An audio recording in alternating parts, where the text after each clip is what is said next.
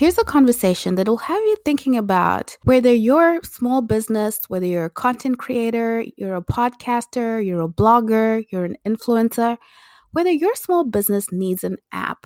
John Lee gives us an inside look into what it's like to build a mobile app business. You're going to love this conversation. Have a listen.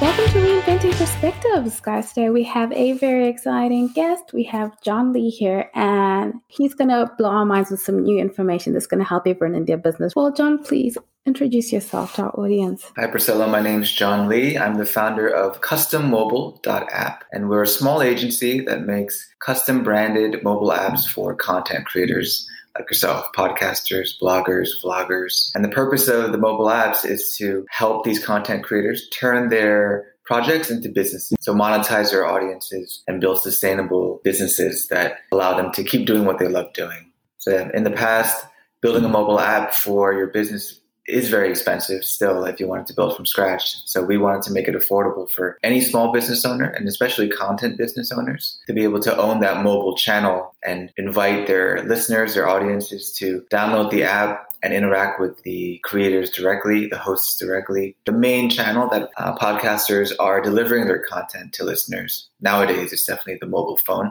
So giving them the opportunity to own that channel alongside their website, be able to put the front door to their home on the web, also on the phones of their listeners right where they are. So they're always one tap away from a chat or a conversation or listening to new content, nurturing that relationship directly with their listeners and inviting them and moving them toward becoming financial supporters ultimately, which helps them build that financially sustainable business. Wow, very, very exciting. Well, John, tell us how you got started in your journey of entrepreneurship. Well, the seed of it was there maybe 10 years ago when I was in school. We had entrepreneurship classes, and I had no interest in starting a business before then. But during those classes, as we were thinking about new products, I found myself getting kind of sucked into software products in particular. It just hit a nerve. And from that point forward, I've been thinking about software products ever since. I didn't get the chance to build my own until only a couple of years ago, maybe 3 years ago. I decided I'd take the plunge. I thought I had a good idea. I thought I had enough validation to take a risk. And I convinced my wife at that time, we're still married, but I convinced her that, we may only get one or two opportunities to take a big risk in life. Let's just go ahead and try to take one of those now. So 3 years ago, I borrowed and asked friends and family for a little bit of seed money and hired an agency to build a mobile app, to build my own social podcast app. That was the initial idea. I wanted to make a mobile app where listeners could, do all the similar stuff you could do on Apple and Spotify and all that. But in addition, to be able to be one tap away from that show's social media accounts. So I could see the social feed of any of the shows I was listening to right there, just in case I wanted to interact with that show or comment or just say, hey, great episode. I could do it right from the player itself and then go back to what I was doing. Because I was always running or doing chores in the house with my podcast on. It was never like I was sitting there just listening. I was always doing something. I personally, as a listener, I wanted a way to interact much more easily and then just get back to what I was doing. So that was the initial idea, a social podcast app.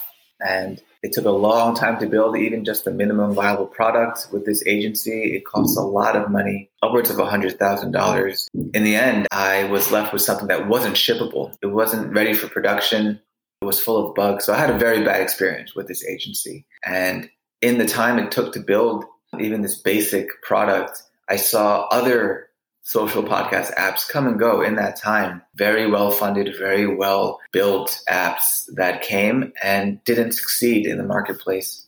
So about this time last year, I came to a point where I was thinking, wow, I have potentially wasted a lot of my life and a lot of money in something that's not going to work. And I kind of came to a crisis point where I was thinking, is there any way to salvage all the work that's been done so far?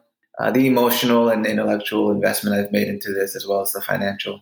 And around when COVID was happening, I was thinking, we've built technology for ourselves to make a social podcast app. I see very few podcasters offering their own mobile apps. Only the very biggest podcasters and shows have their own app. So I thought maybe we can make mobile apps for every podcaster. We'll just use our own technology as like the framework or the template, and we can brand our app for others and make it affordable So that was the initial idea, and we kind of tested it and put the word out there and see if there was any interest. And there was a little bit of interest, and it was like just enough interest to think maybe there's something here. So we kept on with the idea. We kept experimenting, had a little beta group of podcasters to try to see if we could get our process more efficient, get it to the point where we can make it really affordable for everyone. And then in January, we decided to rebrand and relaunch the business as what it is now, CustomMobile.app. And we've been growing slowly but steadily since then. We've got about 40 clients at this point, so 40 content creators who see the value of owning their own mobile app for branding purposes, but also business purposes. And I've been trying to reach out to more potential customers and podcasters through interviews like this only for the past couple of weeks, which is very uncomfortable for me because I'm not a communicator. I've never wanted to be a content creator myself. So it's been a stretch to put myself out there, do something uncomfortable for the sake of the business, but also to get the word out that here are the benefits of owning the mobile channel. And now you as a content creator and business owner can also have that advantage as well that the bigger companies already have. Wow, that's a really, really great story. And I think a lot of the entrepreneurs who are listening are really just going to understand your journey because it's a lot like every other entrepreneur's journey. And you're doing great as a communicator, by the way, because you're letting us know what your product is about. And it's always good to see the face behind the product. John, if you just take us back before you jump into your business, which you've pivoted a little bit into what it is now, what were you doing before then? I've always had a full-time job, and I still do. I've never left my full-time job to pursue my side project completely. The goal one day, is to do that. But right now, I'm a product manager at a software company. I was just interested to know, did you have this, let me jump into this, and then you left what you were doing, or? No, I couldn't do that. I still can't do that because I'm married and I have a 5-year-old son, and we didn't have the savings to be able to do that. And so, I'm still working full time, and that's the main income stream. And this is something on the side I'm trying to grow slowly but surely into something that can supplement. Why do you think that podcasters should have their own app? Yes, so thank you for that question. And that's pretty much the reason why I'm trying to get on these shows, is to tell podcasters that they are business owners. You are a business owner as a podcaster yourself. And I can assume that your goal is to do this full time if you could, to make an income from it and have it be your full-time job, because obviously it's a passion. It's something that podcasters and content creators love doing. So you are an entrepreneur, you are a small business owner as a content creator. And as such, you would have a home on the web. You must have a shop or usually your website where you invite your listeners to come and get more of you, get more content, engage with you, the creator, more directly on your website, in your home. But ultimately, you want to nurture that relationship so they become financial supporters in some way. So you may have merchandise that you're selling. You may have a membership program that you want your listeners to participate in or become financial supporters of. And that's the purpose of your website, to convert listeners into supporters and customers. Now, if you're a bigger business and you can afford to hire an agency to build a mobile app, you're going to have a mobile app as well, because, again, your app is like the front door to your home, right in the pockets of your potential customers or your already existing customers. So that's the benefit of having a mobile app. You can be right in the phones of your customers, and it gives the owner that direct connection, and you can own that relationship with your customer right where they are. I tell the podcasters that I talk to, not every listener is going to download your app, but as many as you can get to download your app, either through exclusive content or some other incentive to do so, they become much more valuable listeners because you know who they are, you have a direct connection to them, and they're much more likely to convert to becoming a supporter because of that relationship. So from a business perspective, it's something that can really supplement and maybe add on to an existing web-based business that the podcaster is trying to build. I think this is kind of where things feel like they're headed. You can let me know, John, because you're in that space. It feels like content creators are now it's almost becoming like a profession in a way. A profession in the sense that you're now running yourself like a business in a lot of spaces. For me, I know I listen to the same podcasts over. It doesn't matter that however many are out there, but I listen to the same ones over and over and over again. So it does make sense to have that relationship with the podcaster. Because I meet a lot of podcasters and just content creators. I didn't realize how big that category is. As a business, a content business is kind of similar to a product business as I thought about it. You're making one piece of content that can then be repurposed and scaled, just like a software product could be built and then downloaded as many times as it can be distributed, right? So in that way, content businesses are really scalable, just like product businesses. The challenge for content creators, though, is that it's a flooded marketplace. There's so many content providers and creators out there. Yeah, and it's not just podcasters. It's YouTubers, authors, bloggers, coaches, and educators. These are all people who are producing content, and they're trying to get their content out to their potential audience and then turning that content into a business, either through a membership program or there are different ways. Merchandise is a typical way that content creators try to monetize their material. I think live shows used to be a thing as well, and it may come back as well, where podcasters do live shows. So it's a big category. It's filled with a lot of artists who may not be as comfortable thinking about the business side of their art and their creation, but it's something I think that's necessary to become a financially sustainable artist and to be able to do what you enjoy doing going forward. The financial piece has to be there. I think for content creators, a lot of the times you're just full of all these ideas. And I feel like having a space where you can be as creative as you want to be with your specific audience. It's unlike when you post on Instagram. You post on Instagram, but you have to remain within a certain, you can be creative, but you don't want to be out there because people are comparing you with other people. Yeah, that's true. And also, if you're too out there, you may be banned, right? You may be kicked off the platform if you're too out there. So I think for a lot of creative people, owning your audience and having a direct channel to your audience gives you the freedom, like you said, to be as creative as you want to be and not be worried about being deplatformed. And also not being worried about you post something and then 1 hour later it's been copied by a whole lot of people. And people don't think about it that way, but it is intellectual property even though you're posting frequently. Now, how does the app work from the perspective of the audience and the perspective of the host of the show? From the audience, it's just like any other app. They would go to the App Store or Google Play, search for your podcast, and it'll be right there for them to download. Like 45% of Americans, apparently, that's the number I heard, don't know what a podcast is and don't know how to download a podcast episode. So for a large chunk of the American population, at least, having an app may be more accessible as a way to access your content than through Apple or Spotify. Learning a new app and learning that technology. All of our clients are offering free apps at this time, but we also give the option to charge for the app. So that's also an option. From the creator's side, we have an admin dashboard. So you would log into your dashboard and you can basically see your app there and manage all the content by yourself. So you can update any of the content and publish on demand. It would go live within about half an hour to all the downloaded apps. One of the drawbacks of things like Facebook and Instagram at the moment, from a user perspective, is that you're constantly being bombarded with ads. Because I know that somehow the app has got to be monetized. Maybe you can talk us through even that. So we do have an ad option for those podcasters that have a very large audience and think that they can get hundreds of thousands of users. Then serving ads might make sense as an additional revenue stream. All of my clients so far don't have that big of an audience. And so they're monetizing their app by presenting their products in the app. So listeners can be one tap away from browsing through merchandise and purchasing the merchandise. Another way I've seen is they're driving their listeners toward becoming members of their membership program, either on Patreon or some other membership program.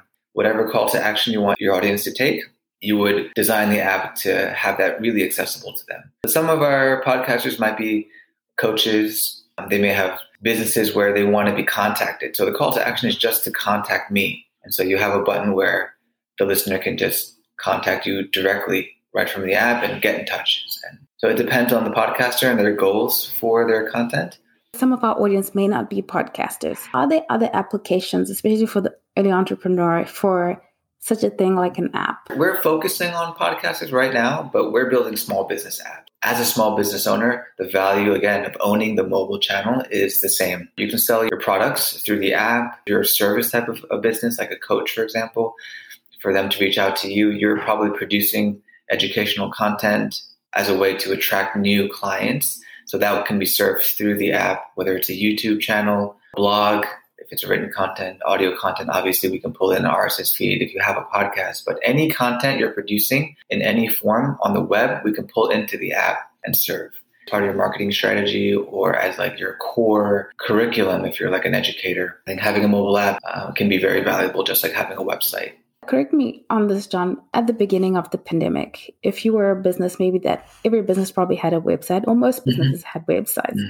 You go into a shop, you're not going to particularly go to their website unless really you were looking for them. But if you already had your clients enrolled on an app, it would be easy to communicate. Because to drive people to your website, I don't know. I just feel like it's one of those things that's really, really, really tough. Yes, that's very difficult, but it's one of those things that I keep hearing and I'm seeing is so important as a business owner, even as a brick and mortar business owner, to be collecting email addresses, to be incentivizing your customers as they walk in the door to join your loyalty program or something. So you have a contact detail. The value of having contact information for your customers is invaluable because then you can directly email them all and say, hey, we're now selling on the website, or you can order ahead through our website. Yeah, you can send a push notification through the app as well and say to your users who are also your customers, give them new information, communicate with them directly. As a business, to own as many direct channels to your prospects and customers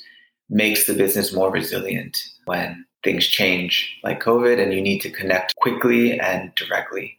Absolutely a great time for entrepreneurs to make use of this.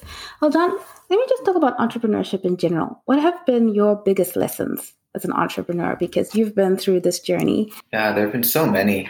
I think one of the lessons that I keep coming back to is I can't anticipate the ideas I will have on the other side of now. I'm always experimenting. I'm currently in an experiment. I'm doing something. I'm trying to see if it works, if I'm going to bring in more customers.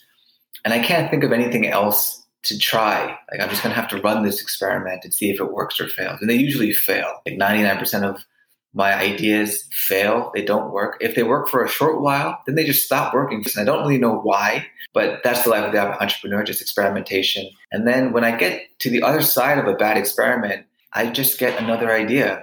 It's happened again and again and again. And I feel like it's just part of the creative process where you have to work through the idea in the queue before the next one comes, and trying to anticipate it or reach for it beforehand is almost a waste of energy. It's given me more faith, trusting the future and trusting the ideas to come. Focus on what's in front of me now, work through the experiment, give this current idea a good shot, test it thoroughly, and don't worry so much about the next idea because it will come when it's ready.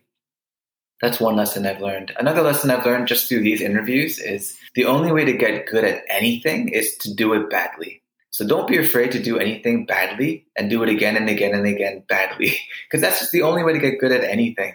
And so even these interviews, I've done a couple now and I'm a little bit more comfortable now, but I have to tell you in the beginning, it was very painful for me and for the host because I was brand new to it. And I apologize for the hosts I've talked to earlier on in the process, but that's the way it is with so many things. I've been looking for a job as well, a new job, because my current job was impacted by an acquisition. So we got acquired like a month and a half ago, and because they were restructuring the teams in the US. And so I had to look for work again, starting in May. I was putting my resume out there and going on interviews again. And I told myself the same thing, like, you're just going to be bad. So try to get as many interviews as you can, talk to as many people and recruiters as you can, say no to nothing.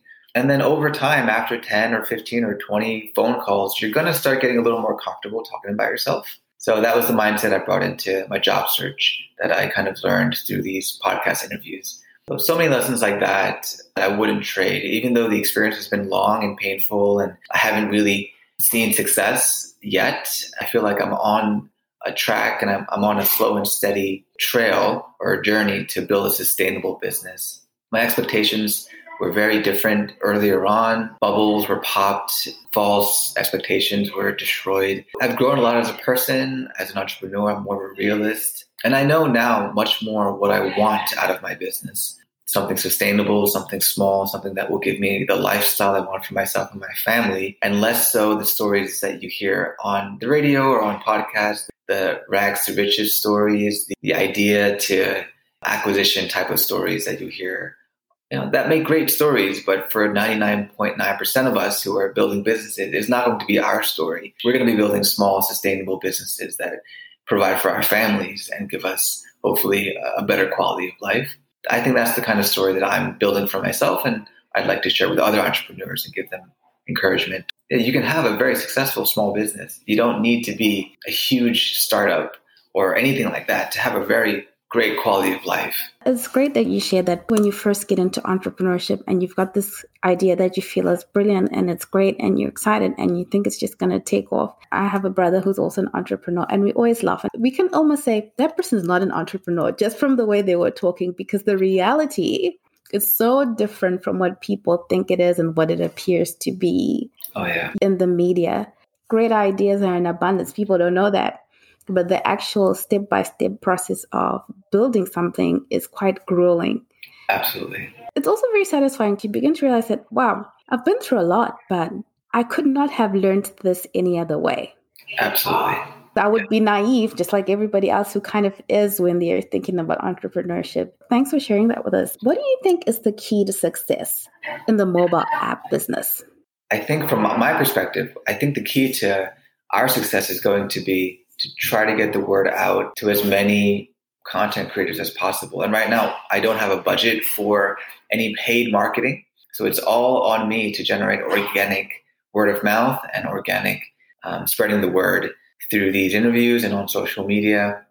The process of step-by-step finding my customers and thinking of unconventional marketing tactics. The only way to learn how to grow a business and to find customers is to do it and do it badly. So that's where I am now. If I could encourage any small business owners or entrepreneurs, you just have to do it badly in order to learn the lessons you need to figure out what's going to work. Don't be discouraged. Just keep experimenting, keep going. The ideas will come when you're ready for them. With the websites, I know it's about SEO. Mm-hmm. But the apps, is it also about SEO? I'm thinking, how do you drive traffic? It's the same thing as you would do with your website. It's similar, yeah. So the words that you would use in your title and your description, there's also a search engine optimization piece of it in the app stores. Usually, though, my clients are pitching their apps to their audience. So the audience already knows the name of the show, and the host would be saying, download our app on the app store, and they would search for the name of the show, and they'd find it that way. But the same rules for SEO for your website would apply for your app as well. So you would want to put keywords related to your genre and the keywords that people will be looking for in the App Store. It may help make their apps more discoverable. Yes, the same principles would apply. Especially for early entrepreneurs, which is our audience, beginning the organic way and building things up. Because also the organic way lets you know what's working and what's not.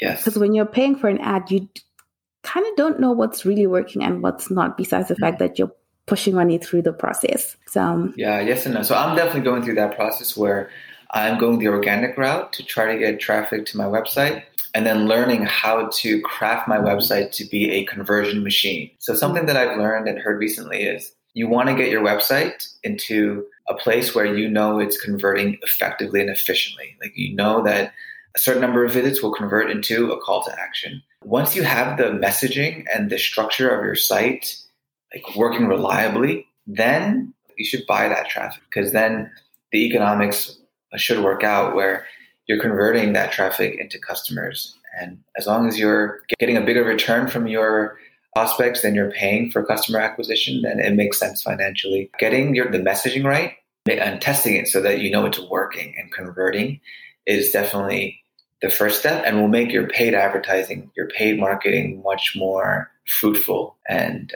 effective. You might have a great product, but you're not messaging right. And so people aren't understanding that it's a great product. The marketing aspect of things becomes so big.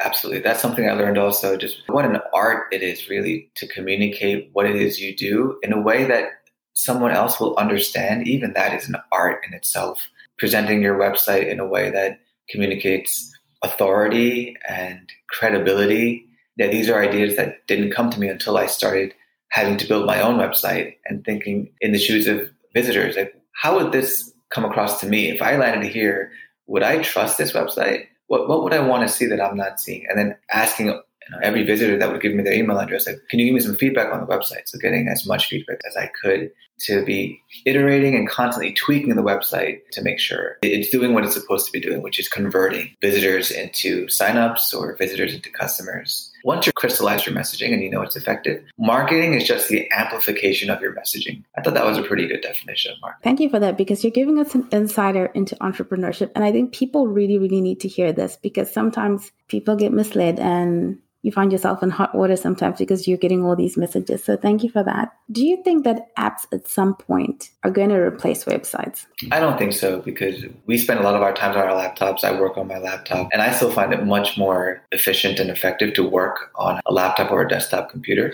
So as long as we're working on our keyboards, then I think websites are here to stay. Mobile apps, though, are also here to stay because they serve a different function. They shouldn't be just another version of your website. So apps do jobs. When you have a podcast app, then that app would do the job of helping the listener listen to your content very quickly and do what they need to do with your content. Apps do different jobs than websites, so they're both here to stay. Oh, thanks for that clarification, because I didn't know what the difference was, but I get it now that the app is going to have a specific quick job that it does. Good apps have very specific jobs. What are the opportunities that you see in your space? I think we're offering an opportunity that hasn't been available in the past. So if you are a content creator and you're building a small business, now you have an opportunity to kind of stand out. You can have your own mobile app, your own branded presence on the app stores, just like any big corporation, and you can afford to do that. And it's not something that's widely available or widely known among content creators. I don't think content creators think they need an app. It just hasn't been an option for them in the past. So it's not kind of immediately within their pool of possibilities. You want to get that path to monetization clear in your head. A lot of, I think, podcasters, they want to grow big audiences. And once you grow that huge audience, then the monetization will come. But that's the same track as an actor wanting to become famous. It's just very, very, very difficult to become famous. So having an alternate path to success where you don't need a huge audience, but you're converting enough of your audience to customers, either buying merchandise or buying your services or becoming a member. These are alternate paths to monetization. And when you land on one or decide on one, you can then structure your website to guide your listeners, your audience, your visitors down that path. And the mobile app could supplement and support that. How easy or difficult is it to maintain the app? Is it done by a certain company or it's the app store? It's done by us. So it's just like a WordPress website or a Squarespace website. You pay a subscription to the host for a website and you build your website and they maintain it for you going forward, right? They'll be updating the back end, making sure it's performant and secure. So we maintain all the technology for our clients. We build the apps for them. They have access to the content management system so they can manage all the content inside the apps and publish on demand. But we maintain the technology as part of the service. Got it. What is the number one book that you would recommend or resource or something that you feel like really changed the game for you in some way? I guess the one that comes to mind immediately, Atomic Habits by James Clear. I read that maybe 2 years ago. I think we all know instinctively how important habits are and forming good habits, focusing on the action, not so much the outcome, to inform the way that I try to see my activities. Another book that I actually bought for a couple of friends and I reread after 10 years was Outliers by Malcolm Gladwell. I reread that book just a couple of months ago and it just blew me away again. It's not a business book per se, but it can speak to entrepreneurs as well. So the byline of the book is the story of success. What are the real reasons people become successful? It's not the ones that you would typically think. I love the way that Malcolm Gladwell writes and the stories in that book. It was just insight after insight after insight. I'd highly recommend that book. But I've been reading Harry Potter for the first time in my life, and I'm on book 6 now, and I'm just enjoying it so much. And I'm realizing just how important fiction is also to the human experience and to feeding your creativity. And there are all these collateral benefits of reading fiction and being in imaginary worlds as well. At a Barnes & Noble's, I think it said, literature is a privilege, but fiction is a necessity. it's important to feed our imaginations as well. That sounds amazing. Actually, I never thought about it that way. Now, you got me when you talked about outliers. The theme of the book is like there are all these invisible factors that we don't even think about that are affecting people's success, their life outcomes. And so culture, for example, is one of those things that you don't even think about. It's the air you breathe. It's the atmosphere you grow up in. The culture within which you've grown up in can affect your life outcomes. Yeah, so that's one theme. And there are so many like that in the book. I've got to get that one. It sounds like a really great book. Our last question, John, is always, what has faith meant to you on your journey? Faith is the number one important thing in my life. It's the one thing that's carried me, not only through my business experience, but just through my marriage and through my work life and my friendships. It's the number one priority in my life. And I don't know how I could have lasted this long without knowing that God was with me and is working through me in this process. So the reason I had the faith to even start 3 years ago was I knew even if I failed, God would be with me. That was what I needed to just even start the journey 3 years ago and take that huge risk.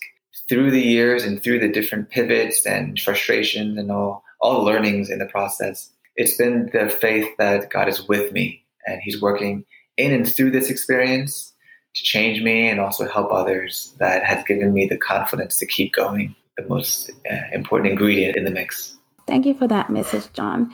And to our audience, please go to custommobile.app. If you're a content creator, if you're an influencer, if you've got a podcast, this is a great way to get a direct connection with your following and your audience and to serve them better. So thank you so much, John, for your time. For your listeners, if anyone signs up and mentions the show, Reinventing Perspectives, we'll give their first month free. So you can try it risk-free for the first month if you come through the Priscilla show. Oh, thank you so much for that, John. The audience is just going to be so grateful for that. So thank you so much. And thank you for a great interview. Thank you. If you got any value out of today's episode, please do leave a review.